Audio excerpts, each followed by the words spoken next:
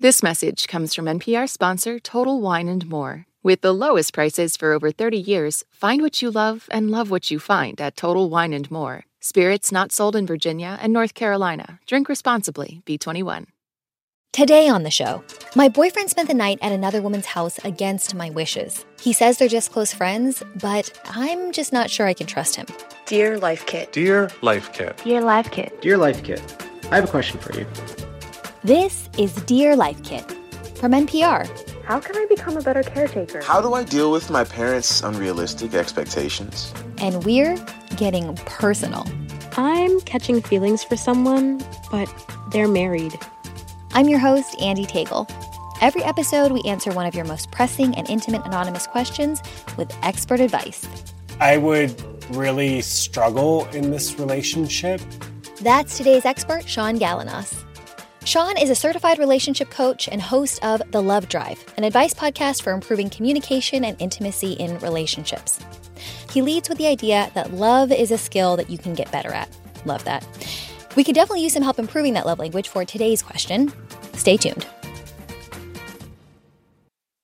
This message is brought to you by NPR sponsor Progressive Insurance. You call the shots on what's in your podcast queue. Now you can call them on your auto insurance, too, with the Name Your Price tool from Progressive. Tell Progressive how much you want to pay for car insurance, and they'll show you coverage options within your budget. Get your quote today at Progressive.com. Progressive Casualty Insurance Company and Affiliates. Price and coverage match limited by state law. This message comes from NPR sponsor Total Wine & More. With the lowest prices for over 30 years, find what you love and love what you find at Total Wine & More. Spirits not sold in Virginia and North Carolina. Drink responsibly. B21. This message comes from NPR sponsor Noom. Noom understands that not everyone is starting from the same place and takes that into account. With their first ever cookbook, The Noom Kitchen, you can find 100 healthy and delicious recipes to promote better living. Available to buy now wherever books are sold. Okay, Sean, here's today's question. Dear Life Kit, my boyfriend and I have lived together for a year now and dated for 2 years before that. About a year ago, my boyfriend told me he wanted to go to a concert. I offered to go with him, but he said he'd rather just go by himself. Then later, I found out he took a woman he used to work with to the show. I was really hurt, and we had a big argument. I've never met this coworker, but he texts her every day. I've tried not to act jealous and accept that they're just close friends. Recently, though, he decided to go visit her, and before he left, he said he planned to stay overnight because he didn't want to drive back late. I told him it made me uncomfortable, but he decided to stay anyway. When he got back, he couldn't stop talking about what a great weekend he had. I've never felt so heartbroken. I told him how hurt I was that he disregarded my feelings about this. He immediately got angry and said it was my fault for not trusting him and that he wanted to break up. We ended up staying together, but I'm really struggling. I just don't understand how I can trust him when he completely ignores my boundaries. Signed, Heartbroken. Sean, I almost could not make it through that whole letter because there was so much ick in there for me. To me, this letter was nothing but red flags. Was it the same for you? Yeah, I actually have a list of the red flags that came up for me in here. A red flag isn't necessarily a deal breaker. A deal breaker is something where you would just sort of walk away because you know that this is an impasse. We're not going to be able to resolve this difference. But a red flag can often be an opportunity for us to deepen the understanding around a behavior. So the 3 red flags that I saw here was that he lied and misled her into thinking that he was going to the concert alone, when in fact he didn't. What happened there? Why didn't you feel comfortable telling me that you were going with her? What's the nature of this relationship? Why did you feel like you needed to lie to me? Right? And how people respond is really telling about the relationship, right? If he says something like, you know what, you're totally right. I'm sorry. I shouldn't have done that. This is a close friend of mine that some of my exes have felt threatened by. It's hard for me to include her in these discussions, and I will do better next time. That's one way of dealing with it, right? The other way is to say, whatever, it's not a big deal. Don't worry about it. You don't have anything to worry about. And that's very dismissive and not very considerate. So red flag number 1 is that he lied and misled, heartbroken into thinking that he was going to the concert alone.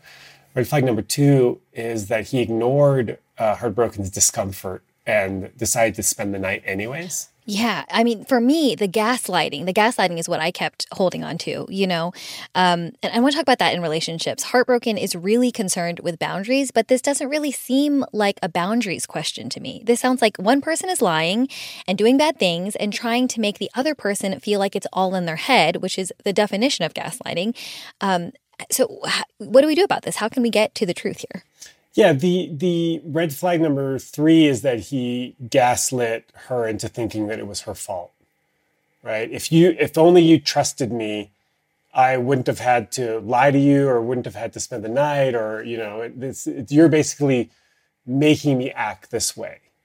And this is, from what I can tell, this is unloving and unkind behavior, right? Relationships are 2 or more people coming together for a common goal, right? And usually we're talking about emotional, physical, intellectual, and spiritual closeness, right? We want closeness. We want trust. We want kindness. We want consideration. We want compromise. And there isn't a lot of this going on here. So gaslighting is a huge red flag. It's a form of emotional abuse. It can be really, really detrimental for people. It's hard to build a loving foundation when there's this kind of behavior in a relationship. Absolutely. Absolutely. And, it's hard with these anonymous questions because we're obviously only getting one side of the argument. But to me, hearing this story from Heartbroken's perspective, the silence of their partner is just deafening. Like, this person is trying to reach out, is trying to find a medium, and there's just nothing on the other side. If this person is committed to staying in the relationship, what can they do from there? Yeah, this is a tough one. It's true that we're only getting one side of the story. We do have to also assume that there are some redeeming qualities in this relationship, or else why would you stay, right? If it's all negative, why stay? So let's assume that there are some great things about this relationship. I think what I'm seeing is there is some talk about boundaries, but there's zero talk about boundary consequences, right? And a boundary without a consequence when there's a violation is sort of useless, right? It's saying, I would really love it if you didn't do this, right? I'd love to meet your friend so that I can understand the nature of the relationship.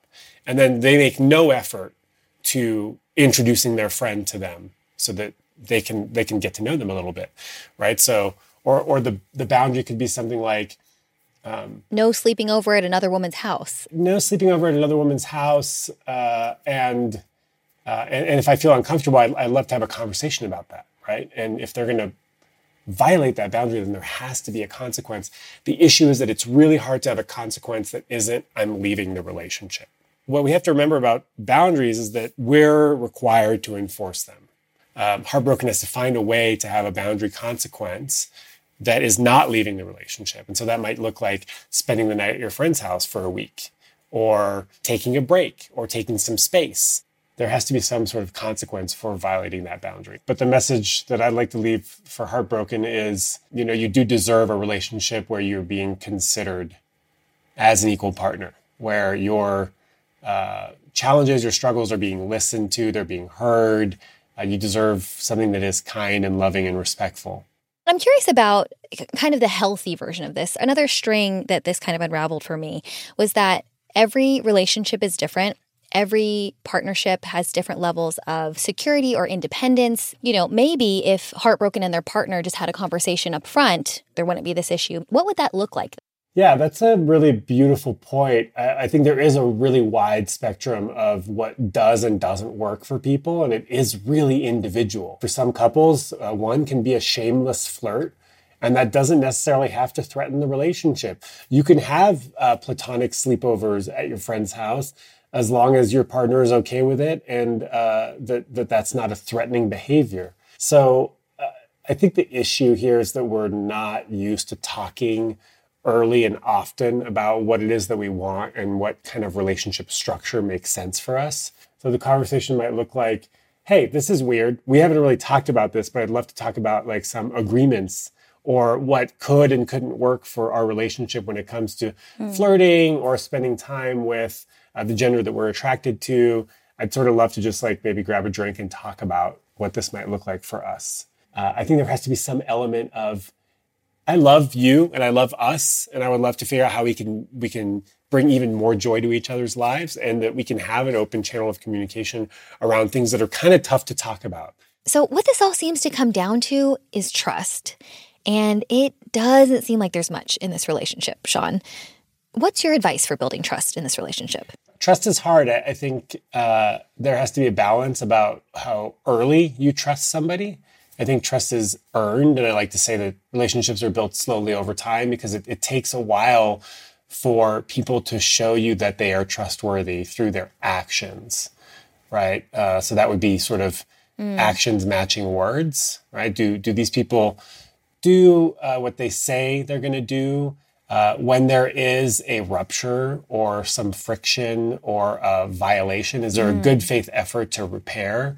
Are they able to be considerate about my experience? Are they able to apologize when they've done something wrong? Or are they able to see how I might feel a certain way based on a behavior, right? So these are all sort of behaviors that I would look for when giving out trust. If there's gaslighting, or if there's blaming, or if there's minimizing, or making light of a painful or hurtful situation, that is not a loving action. That is not something that would inspire me to trust them more.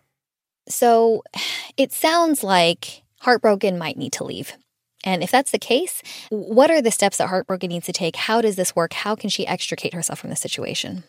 Yeah, I think it is complicated, especially if they're living together. And there's also gender dynamics that come into play. Sometimes women don't have the resources to move out immediately. So I think it's going to be about getting as much support as possible from loved ones and friends, and sort of building a plan around how Heartbroken can leave and how she's going to be supported during that transition. Then there also has to be a belief that she is doing the right thing for herself, and that she is helping her future self out, which is, it might be hard to do right now, but this is going to be good for me moving forward and good for me in the future.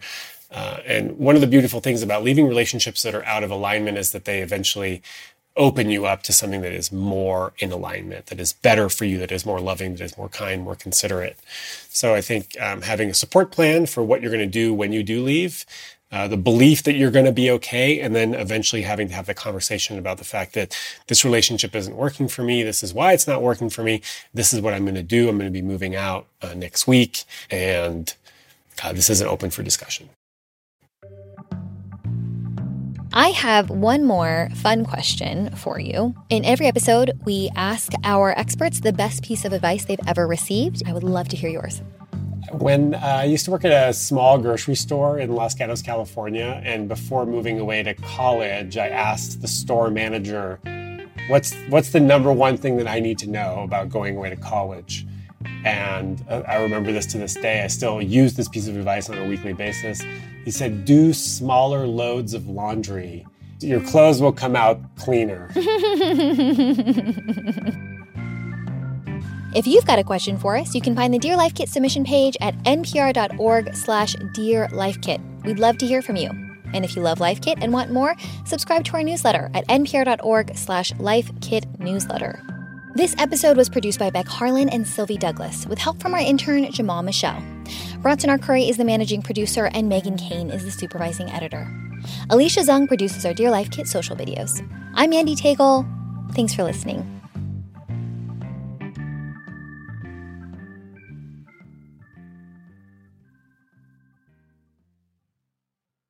This message comes from EarthX. The EarthX 2024 Environmental and Sustainability Congress of Conferences is happening in April and brings together all sides with one important mission: protect the planet. Go to earthx.org to register. At a time when information continues to come at us faster and faster, sometimes you need to hit pause and rewind. NPR's Throughline takes you back in time to the source of the news stories filling your feed. Find NPR's Throughline wherever you get your podcasts.